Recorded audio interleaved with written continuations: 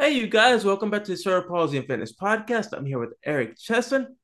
He's a fitness instructor specializing in neurodiverse training with those with autism, cerebral palsy, and much more. So, Eric, welcome. Thank you, David. Excited to be here and a great start to 2023 too. Yeah, I'm definitely excited for this year. There's a lot of big things coming, especially for you and your platform. Mhm. Tell me a little bit about your background and how'd you got started with fitness. Yeah, so I started out, I think there are two main ways that people start out in the fitness industry. You either have someone who is a lifelong athlete or they trained lifelong and then it just kind of pooled into their career as a fitness professional. And then you have people like myself who were in sports or not in sports for a very long time, or maybe for me, it was my own personal reasons. So I was involved in sports at a younger age. I played Little League baseball, and we were always running around the neighborhood, playing stuff. And then there came a time, probably around middle school, where I no longer had the competitive drive or the competitive abilities to continue playing baseball at even the high school level, and not a very high level. But so from there, my uh, you wouldn't necessarily call it a career there, but my activity level as far as competitive sports just dropped off because I wasn't doing anything anymore. And I didn't pick up anything else. So once I stopped baseball, I kind of stopped moving, right? I stopped training for anything or training in anything. And that led to me being, sedentary and just sitting Right. around a lot, eating a lot, to the point where early in high school, I had gained a lot of weight. I didn't feel good about myself. It definitely got made fun of on a regular basis, and that certainly affected my self-esteem. And then one day, it was probably around junior year in high school. I just walked into the high school weight room, didn't have a coach, didn't have a trainer, didn't have anything, didn't have any Oh knowledge, no man. information, had nothing. Just walked in and started doing stuff, on the universal. Granted, it wasn't good. I had no idea what I was doing. I was not following any template, any program, but I knew I wanted to make a change for myself. So that was the beginning of kind of my journey into and fitness as a lifestyle for me. And from there, I got into martial arts, and but I never left weightlifting. I always loved lifting heavy stuff, and so I carried that on. And then after I graduated from an undergraduate program, which was in forensic psychology, but really it was mostly general psych. I thought, oh, I want to do something with psychology and training. At that point, I'd become a personal trainer for general population.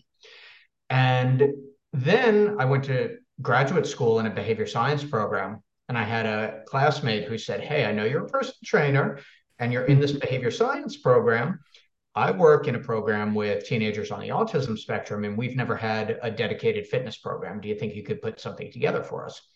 And that was over 21 years ago now. So the journey, the personal journey was me finding a better life through fitness and something that really is a lifestyle style. And we can get back into this, but when we talk about a lifestyle, all this is habits. It's habit and consistency. There's no magic to it. So I taking that on, that's just what I do now. When people ask, oh, how do you, or how is it disciplined? It's not discipline. At this point, it's just ingrained. So I wanted to bring that to my athletes on the autism spectrum with related neurodiversities, with CP, because through strength, there is greater strength. And it carries over to Yes. so many different areas. You know this. It carries over into so many different areas of life. And I saw that when I started working in this program, I saw that there was such a lack of information and protocol on how do you deliver not just a program, but the best possible general fitness program for the neurodivergent population. To my knowledge, that didn't exist yet. And because I had this interdisciplinary background, what I was able to do is bridge the gap and say, okay, well, we know how to get someone strong. We Right. know how to get them moving better. How do you take those fundamental principles and apply them to a population that has more considerations than we would for a neurotypical person who is highly motivated, who, even if they don't move well, even if they haven't ever really had a program, is going to have fewer obstacles and barriers towards becoming fit if they're really motivated to do so. Yeah, it's there's like you mentioned, there's a lot of different factors, a lot of different reasons for someone to get fit. And and that's also you have to think about not just people talk for example, people talk about a lot about dieting this, dieting that, but you tend to forget the mental strength it takes for you to even start their journey itself, Yep. because it's because you can start one day, Mhm. like I said, go to the gym, know absolutely nothing about machines, about workouts, about plans, Mhm. dieting, and anything, and think, oh man, this is gonna be so simple. It's gonna be awesome. And then you go through one workout, and you're like, man, no, I'm not gonna do this. Yeah. I'm done. I'm just gonna quit. I'm just gonna do what I was doing and not go back at it. Versus if you Mhm. wake up one day and you're like, you know what, I'm gonna give this a shot. I'm gonna try my best. If it doesn't go well, find an alternative, find another way to get to it. There's always a varieties of always a way to get fit, whether it's going to a gym or just starting with small things at home. Mhm. Yeah. And also keeping in mind, and it's an extra layer of challenge when we're talking about the neurodiverse population, but there's no progress without discomfort. It Hmm. doesn't exist. And do anything in life that is worthwhile is going to involve a measure of discomfort as well. So when you put that on top of the fact that many neurodivergent individuals have so many challenges during the course of the day, things that I might take for granted in, sequencing myself, getting up, getting out of bed, washing my face, brushing my, all of these things for a lot of neurodiverse individuals are challenging. And of course, it's a wide array. And then we get into socialization and all these other things. And then you throw on this extra challenge of saying, hey, yeah, in order to get good at this, there needs to be a measure of understanding or accepting that it may suck Oh at first. yeah. And that's okay. Like that's okay. One of the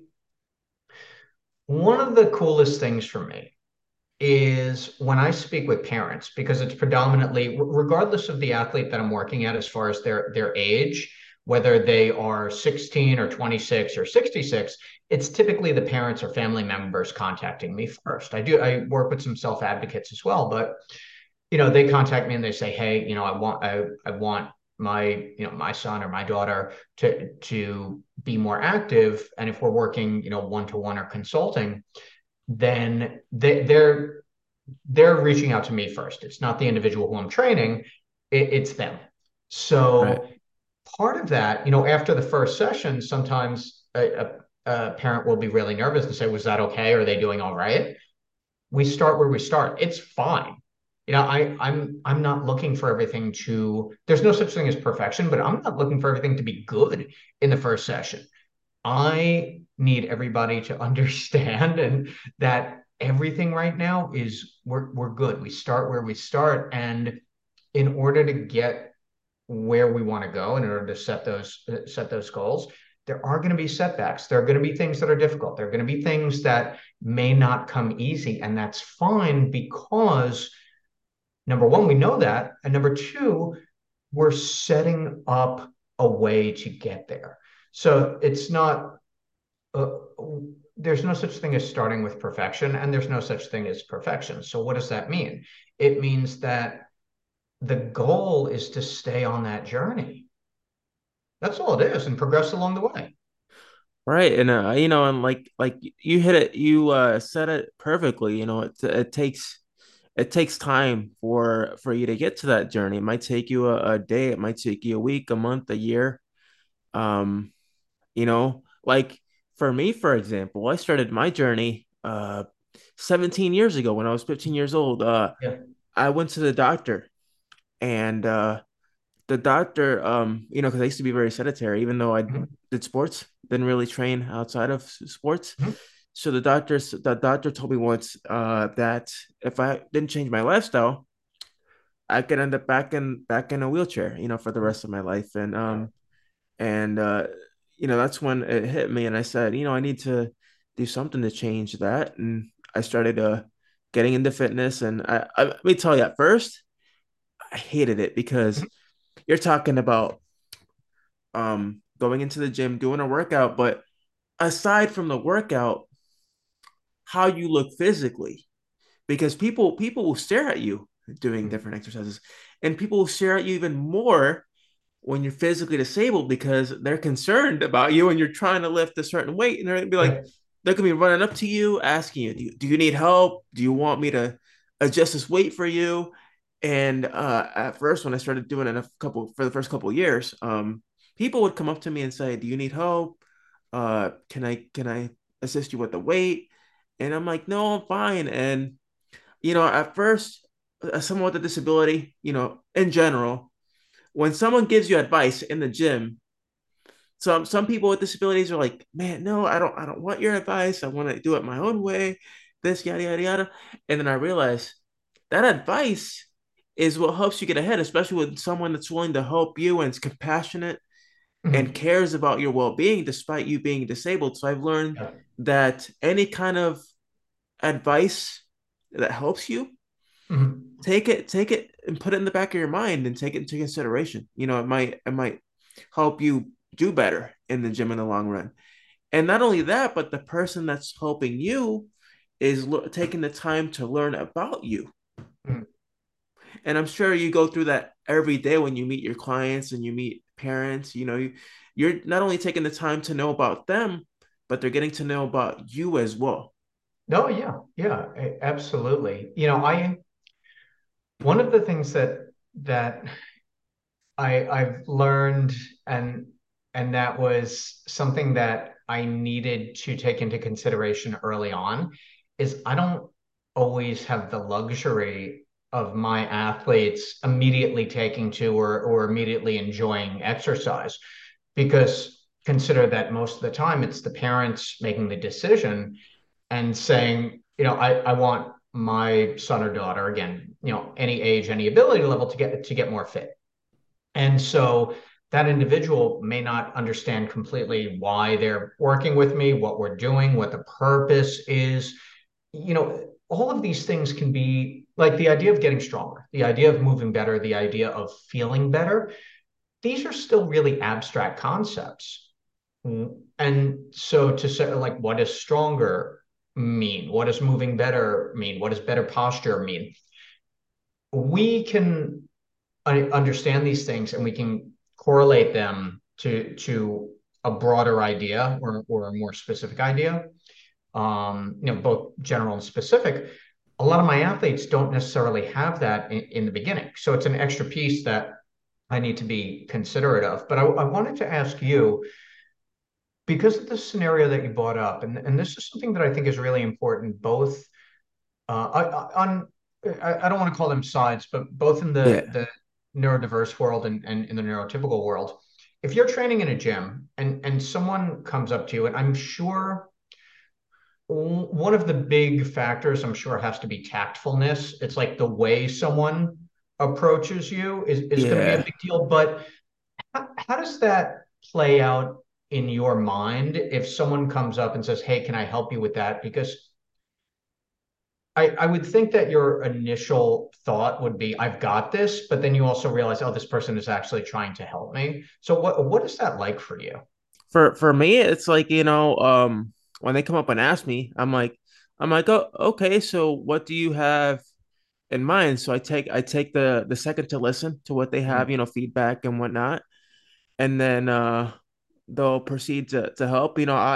I'm very I very open to criticism, to feedback, to people willing to help. I'm not, very closed-minded because I understand, you being in the gym and seeing a lot of people in the gym that are able-bodied, and then you're kind of the one singled out, being completely different, physically. Mhm. You're bound to get looks, and I've over the years, I don't let it get to me anymore because people get so, get so motivated. The fact that I have people come up to me in the gym and they'll be like, "Man, you motivate me to come to the gym every day and Mhm.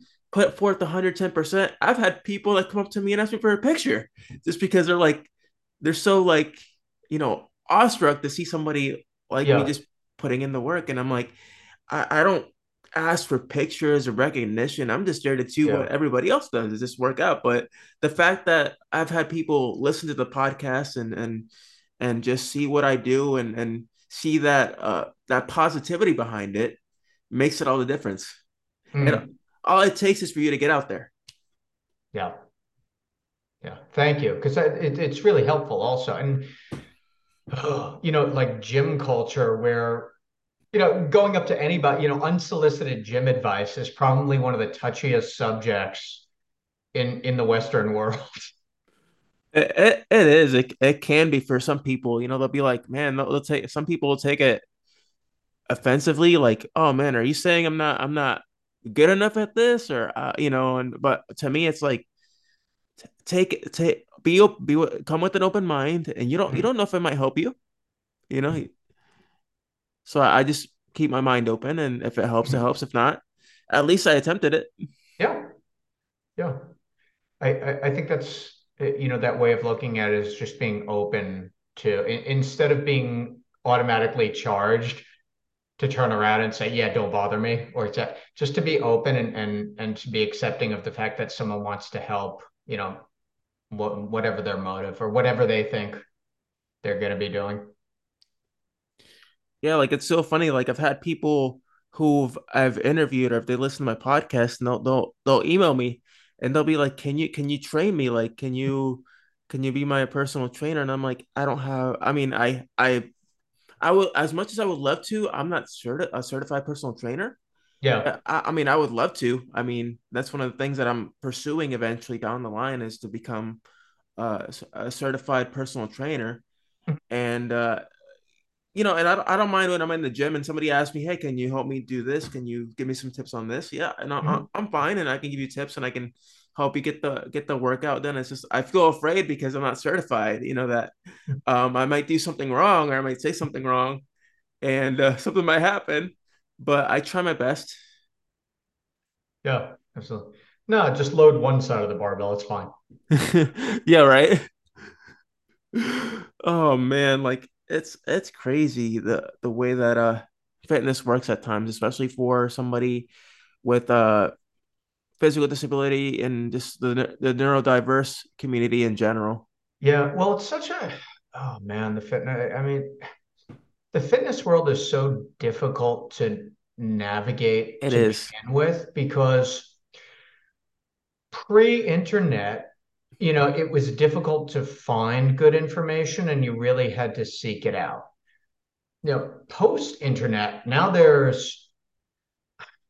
I don't know if I want to label it too much of information, but let's say there's an inexhaustible amount of information. Right.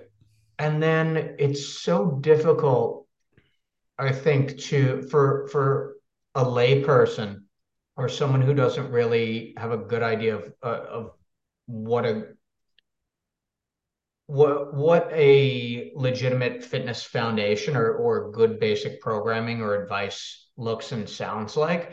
It's so easy to get caught up in, well, this person is a fitness influencer, so they must know.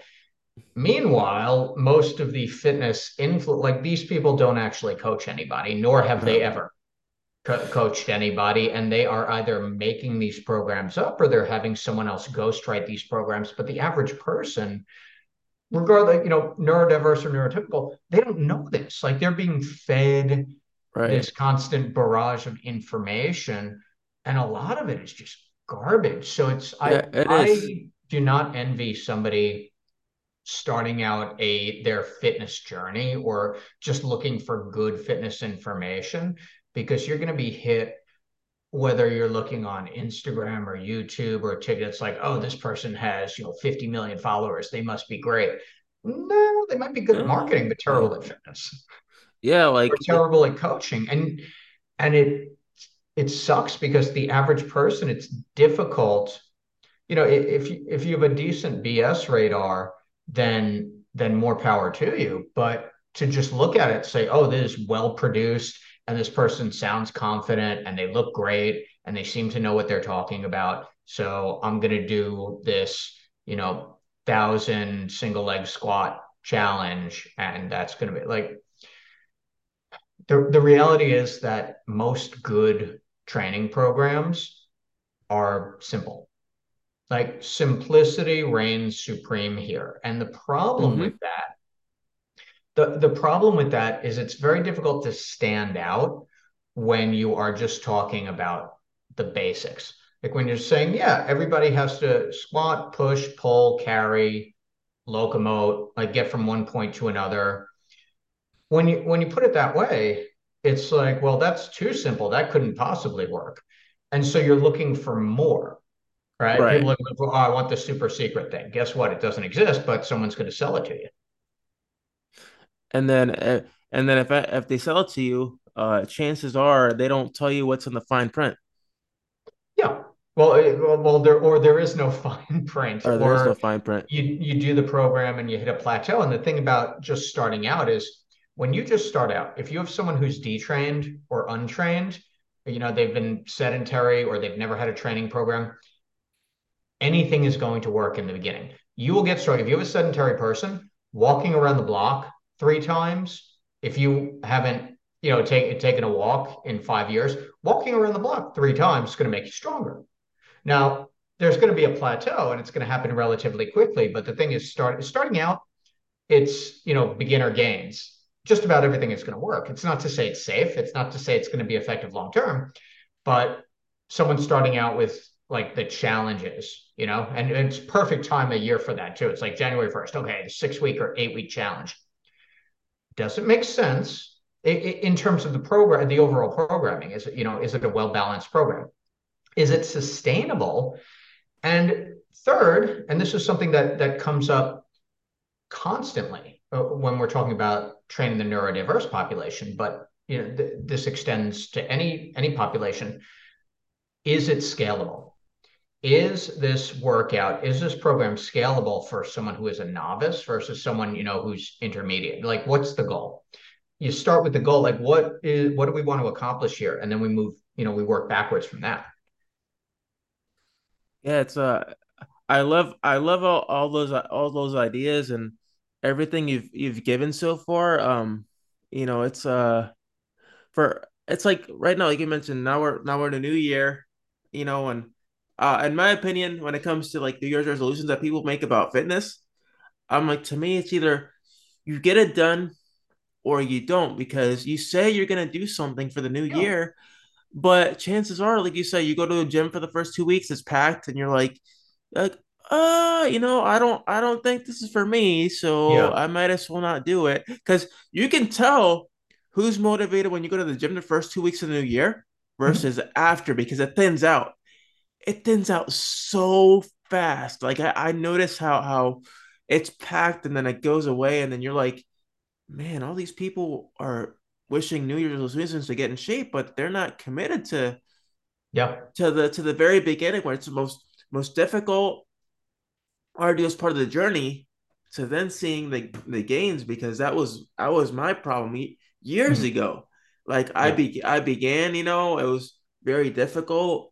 Then I started seeing results, and I got into really phenomenal shape, and this was after my playing days.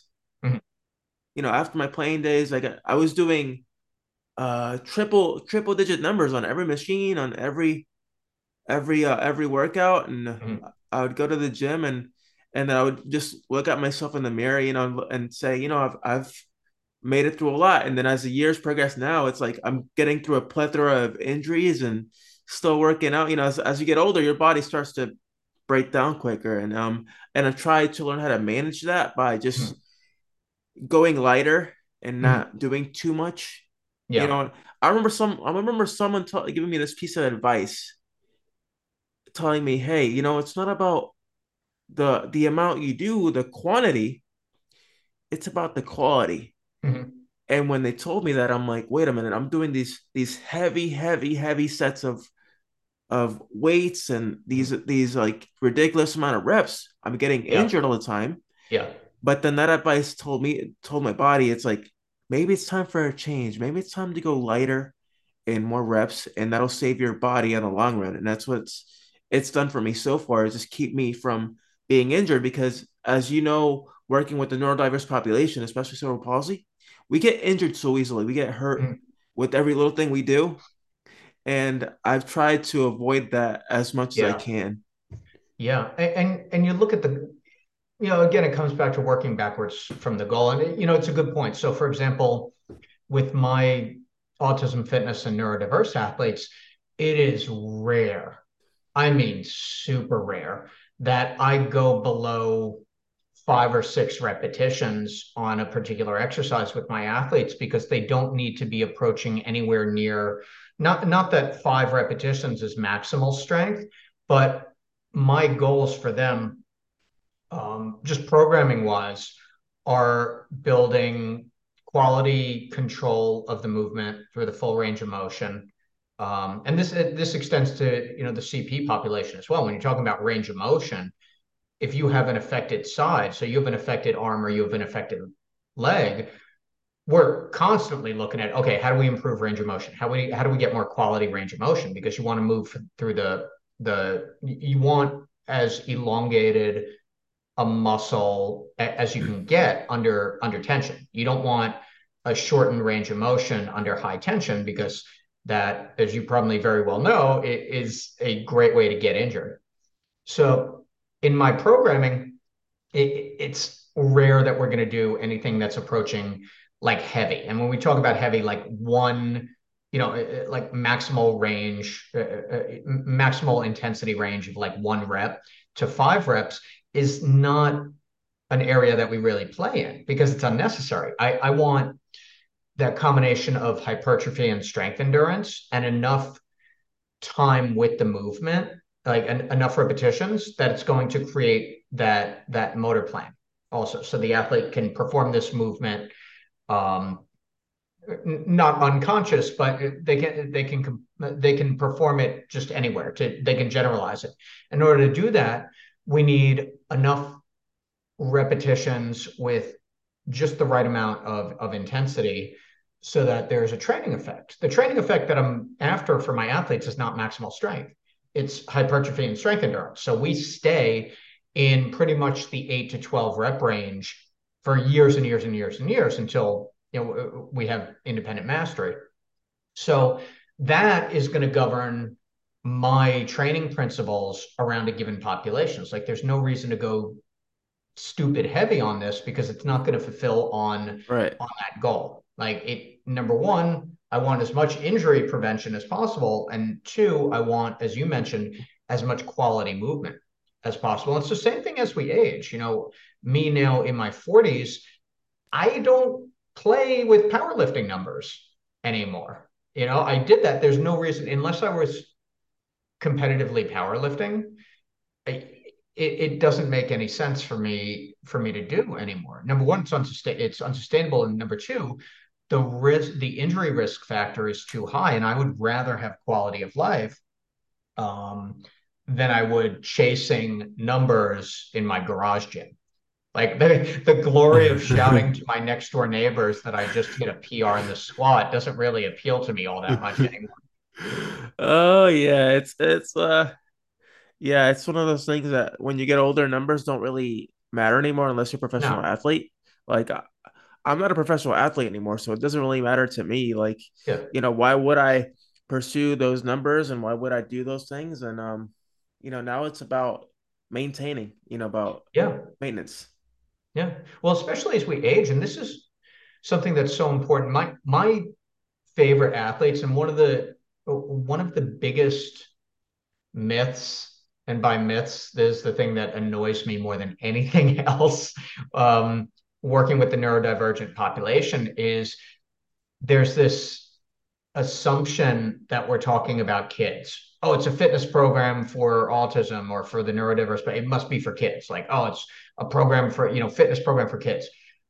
The majority of athletes that I work with one to one are 18 and older because I because for two reasons. Number one, I love working with young adult and adult populations, and number two, because if you're talking about access to fitness programs for the lifetime, there's really you're not looking at a whole lot that is out there. So with my adult athletes, it's really important that we look at injury prevention and sustaining that strength too, because as we age, there are more lifestyle and more medical and injury considerations to account for. Also, look, after most people after 40, what do you see? You see atrophy of the muscles and you see bone degeneration. When you're talking about the ASD or the CP or the neurodiverse population, one of the major things to keep in mind is that this is not something that is not a factor in their lives either. Like, just because someone is neurodivergent doesn't mean that they are also at risk, if not more risk, for falling or bone degeneration or all these things that are preventable. That's the good news, it's preventable. But coming back to this idea of consistency and prioritization, if it doesn't become a habit and if it doesn't become something that's prioritized in their lives, then we are going to see more of this, and that's going to be I think that's a major failure of the of whatever systems we have in place for the neurodivergent population, because we're going to see it. Like, if we don't do something now, I don't have to say it out loud in order for it to happen. Like, it's not any magical incantation that I say, oh, it's gonna, like, it's happening now. So we can either be on the cusp of it and prevent it by by using sound techniques and principles, or we can say, oh, it's too bad that someone with autism, fell and now they're injured and they have difficulty even understanding what's going on. Yeah, it's one of those things, that you yourself, if you're willing and committed and you have somebody that's compassionate about, can help assist in that kind of prevention. Because Mhm. I myself, I've been fortunate enough to where I've never suffered a serious injury. I've suffered strains and Mhm.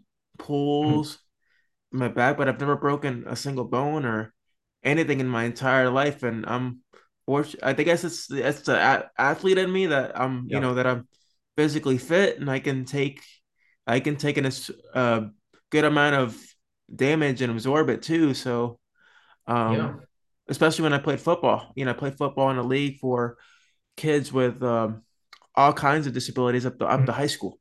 Yeah. And it was flag football, but there were times where some of those kids, they don't understand what flag is. So you would get slammed, with no pads, nothing. You would go down. It's And kind of flag football. yeah, it's kind of flag football, but sometimes it wasn't. But I get back up and keep on playing, and I'd be shooken up, and the coach would try to take me out, and I'm like, "No, man, I got this." I got, and there are times where I would, get even worse, and eventually I'd be out for 2 3 weeks. But then I told myself, you know what, you need to stop being so hard headed, because Yeah. it could have gotten worse for you. Well, but right there also, what you just said is so encapsulates why fitness is so important. Is that your mindset is, oh, I got this. Like, you, through your training, whether it be athletic and then your general training now, you've developed both physical and mental resilience for these things. You don't have to worry about some of the things that may be bigger considerations or bigger problems, potential injury risks for other people. because these are things that you train, you're training, it becomes cliche almost, but you're training for life. You're training so that you don't have to worry about this stuff. So you can say on a regular basis, I got this. And that's what we want to bring to more neurodivergent people also, so that those stress levels, so that those levels of anxiety, we can decrease those a little bit. And the levels of I can do this and autonomy and independence, we can increase those as well. Like the the initiation or being a self-starter and saying, yeah, I'm going to go train, or yeah, I'm going to go this, I'm going to leave the house. It's a big deal for a lot of people. It is. And I think that so much of that starts with physical fitness. Like, just you leave a training session knowing that you just accomplished something. And you have to say that there's something to that you don't get from many other things in life. Uh, is so is your program accessible to not just online clients, but do you see people personally, like, you Mhm. know, near your state, or do you Yeah. drive far to go meet with them? No, so I used to. So my wife and I moved down here to Charlotte, North Carolina, about 3 years ago, March 1st, 2020. So for those of you following the pandemic timeline, 17 days later, our former home of metropolitan New York was closed down. So when I was working in New York, I was kind of all over the place, in centers and gyms, doing one-to-one and small group programming. So now, um, I'm situated in one place in Charlotte. I work at one facility with my one-to-one training programs. I do some distance consulting. The most important thing I think that I do, important being relative, but the most widespread, is the autism fitness certification. So certification has a worldwide reach. I have certified pros and parents in 10 or 11 different countries, throughout the world, who want to learn how to put together and implement the highest level of fitness and adapted PE programs. That is awesome. And speaking about how we mentioned Paralympic athletes earlier, and no, actually about I'd say 2 years ago, I interviewed Marshall Zachary. He's a Hmm. former Paralympic, he is still a Paralympic athlete, Hmm. 8-time para national champion, and Wow. he also competed in the Tokyo Olympic Games in 2020. So Hmm. I got the chance to interview him. He does I think it's T8. He's a T8 runner and a sprinter. Okay. And he has CP, and he's also partially blind. So Wow. it's and he's incredible. He is he's I got to interview him, and I also got to interview, have you heard of professional wrestler Gregory Iron? Who does he wrestle for? He's an independent wrestler, but he's the only wrestler with cerebral palsy in the world. I did not know this, and I'm a big wrestling, like, professional wrestling is the only thing that I watch consistently. Yes, and he actually was trained by former NXT champion Johnny Gargano. Yes. He's best friends with Stone Cold Steve Austin, CM Punk. Wow. He's had tryouts with Impact Wrestling, WWE. Okay. He was supposed to have one with AEW, but I guess his medical clearance didn't go through. Okay. But he's wrestled all over. He's got his own podcast, Iron on Wrestling. Um, he's a wonderful, phenomenal guy. Like, I got to meet him. I've been in conferences with him, Yeah. speaking engagement conferences, and I got to speak about adaptive fitness. And I met him through a friend of mine who made a cameo, who did a cameo, and he was on Cameo. So Hmm. it was my birthday, and they surprised me with a cameo from him. Hmm. And he mentioned about my birthday and about certain things about me. And he said, David, I've heard about your podcast, Cerebral Palsy and Fitness. And he's like, I'd like to take some time to be on your show so that I could talk about myself. And I want to listen to your episodes too. So on the same day of my birthday, about 2 hours later, we were on a call doing an episode for my show. Oh, And that's I'm like, dope. I'm like, this is incredible because I've been a fan of his for a long time. I've tried to reach out to him, Mhm. and he shared a story about overcoming cerebral palsy, how he Wow. started training. He said that a lot of facilities that would try to he try to go to, they would completely deny him Wow. because of his CP and they were scared about him getting injured. But Hmm. he would keep coming back up and he would keep on training, didn't give up. Yeah. He would pay money. He's like, I pay money to get my own ass kicked, but I wanted this so bad. I wanted this so Hmm. bad. And he fought through it. He got the opportunity and he's wrestled all over and it's incredible. And he even pitched to Vince McMahon on a show years ago Huh. that he wanted to be a part of there was a rumor saying that he was going to be part of the Rumble, and he's like he really wanted to do something with that because as you know Zach Gowen Yeah. he actually Zach Gowen and Gregory Iron tag team with each other in the independent circuit known as I the have to go Handicap YouTube Heroes. this. Yeah, you got to YouTube this and you got to YouTube Gregory Iron because he's I feel like his work as a heel is better than his work as a face. He is Oh, totally. hilarious. He's hilarious, and he can put in the work. He just I don't know if he's still wrestling now because it seemed like I was following him on Instagram and he posted a hint saying he had retired, but I Hmm. don't honestly I don't think he's retired yet, but he's incredible, and if you have the chance to get to look him up, do so because he's awesome. I'm making the chance. That's what I'm doing this evening. Yeah, and It's dinner and then going down the rabbit hole of this dude. yeah, and yeah, like I've been able to interview him and Marshall Zachary and a lot of different athletes and people from all kinds of diverse backgrounds as far as the disability community Mhm. and as far going back into fitness that's incredible that shows you that anybody with any kind of physical limitation or mental limitation can pursue fitness, and it doesn't mean that you have to do it a certain way, but do it your own way. Do it the way you can, Yeah. and do the best that you can. Yeah. Well, that's why individual goals are so important too. It's like, well, what do you want to do? And then what is the best way to get there? Because there are plenty of ways to not get there also, but you want X. And okay, well, how do we get you to X, or how do we get you close to there? Because someone will say, and this is so far off on the aesthetic side, but someone will say like, oh, I want like 7% or 8% body fat. It's like, do you really want 8% body fat or you just want to be really lean? It's like, when Yes. you start digging into these questions, it's not to say, oh, you don't want that. It's to say, you want something in that realm, but not exactly that. And you could have a very specific, you come back to like numbers. Someone may say, oh, I want a 400-pound deadlift.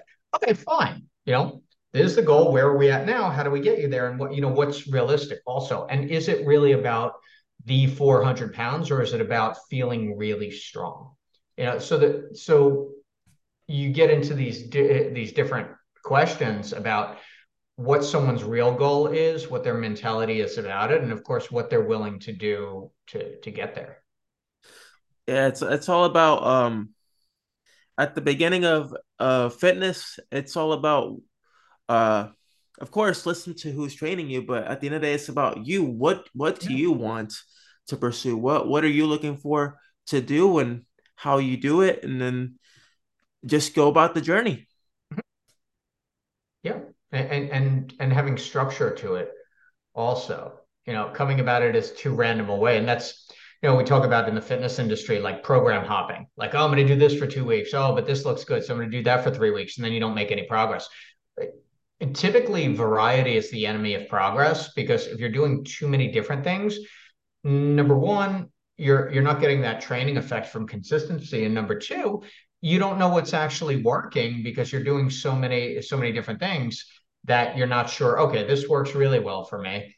Like for me, after 20 something years of strength training, I know what works well for me. I know what feels good. I know what exercises, are going to get me to X. And I know, what rep rate. I know when something feels good. I know when something doesn't feel good because it's been so consistent. someone who doesn't necessarily have that same training age or that same kinesthetic awareness, nothing feels good. Right. Everything feels challenging. And that's why consistency is so important. So, okay, this works within these parameters. This works sometimes, and then this doesn't work at all. Like I'm not doing this, but a lot of it you have to like you have to test for yourself, and you also have to look at one of the things that I talk about uh, often is exercises and equipment they're all tools, right? So if you understand what the objective is and what the tool is, and then how to use the tool, then you're more equipped to be able to set and realize that goal. If everything is just, oh, I'll try this, oh, I'll try that, okay, well, then you're just throwing things together and you're not exactly going to be building a house.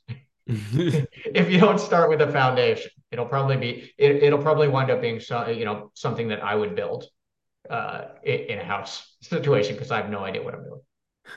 So, Eric, are you still taking clients, and what are some of the ways that those individuals or my listeners are interested in reaching out to you? How can they contact you? Yeah, absolutely. So in my one-to-one program here in Charlotte, it's really limited right now. So I'm not really taking on one-to-one clients, but I do some distance consulting for both families and self-advocates as well, and some programming. But really, I think people would get the most out of going through the certification program if they're doing it for themselves. So if there are self advocates or there are ASD or CP athletes out there, then I do some distance consulting. Best way to get a hold of me, I'm pretty easy to get a hold of, but autismfitness.com. You can not only email me directly, but I have an actual phone number up there, and people can actually really speak with me or text me, and I will answer. And then, of course, the Autism Fitness on Instagram. I post a weekly video, Tuesday training on YouTube. That's also the Autism Fitness. So, main hub is autismfitness.com. But, if you hit me up on Instagram, I will always answer. Eric, I've definitely appreciated a lot of your insight, your expertise on the neurodiversity, on autism, cerebral palsy, and a lot of the different topics we talked about today in regards to fitness and our well-being. Mhm. Um, I for sure have learned a lot today. I don't know about you, and I'm beyond excited for the future for 2023 and what it holds for the both of us. No, I so appreciate your mission and you as a person and also you as a professional to show other people what is possible, and the fact that you're just doing it too, and that you are unstoppable, that you said, I'm putting this together. Your athletic career into your own training, and just being, the word role model is thrown around, but someone looks at you or listens to you and they say, I can do this, or someone I know can do this. Like, that's really important to be that pillar for people, because if you don't have an example, then it's often difficult to say, oh no, this is possible. But you Right. as an example enable other people. And the cool thing is sometimes you're not going to know it. Like, you're inspiring people across the road or across the world, and you may not never know it. So you just keep putting stuff out there because it will make a difference. Yeah, eventually it'll reach out to somebody, and when it does, Yeah. that's when it pays off. Oh, completely. Yeah. And that's just how you do good in the world. Well, Eric, thank you for being on today, and I will have all this information in the description below. You're gonna find this episode on YouTube, iTunes, Spotify, and every other major podcasting outlet out there. Mhm. And Eric, once again, thank you for being on. I appreciate you. Thank you for your knowledge and expertise. And until next time, you guys. Thank you, David.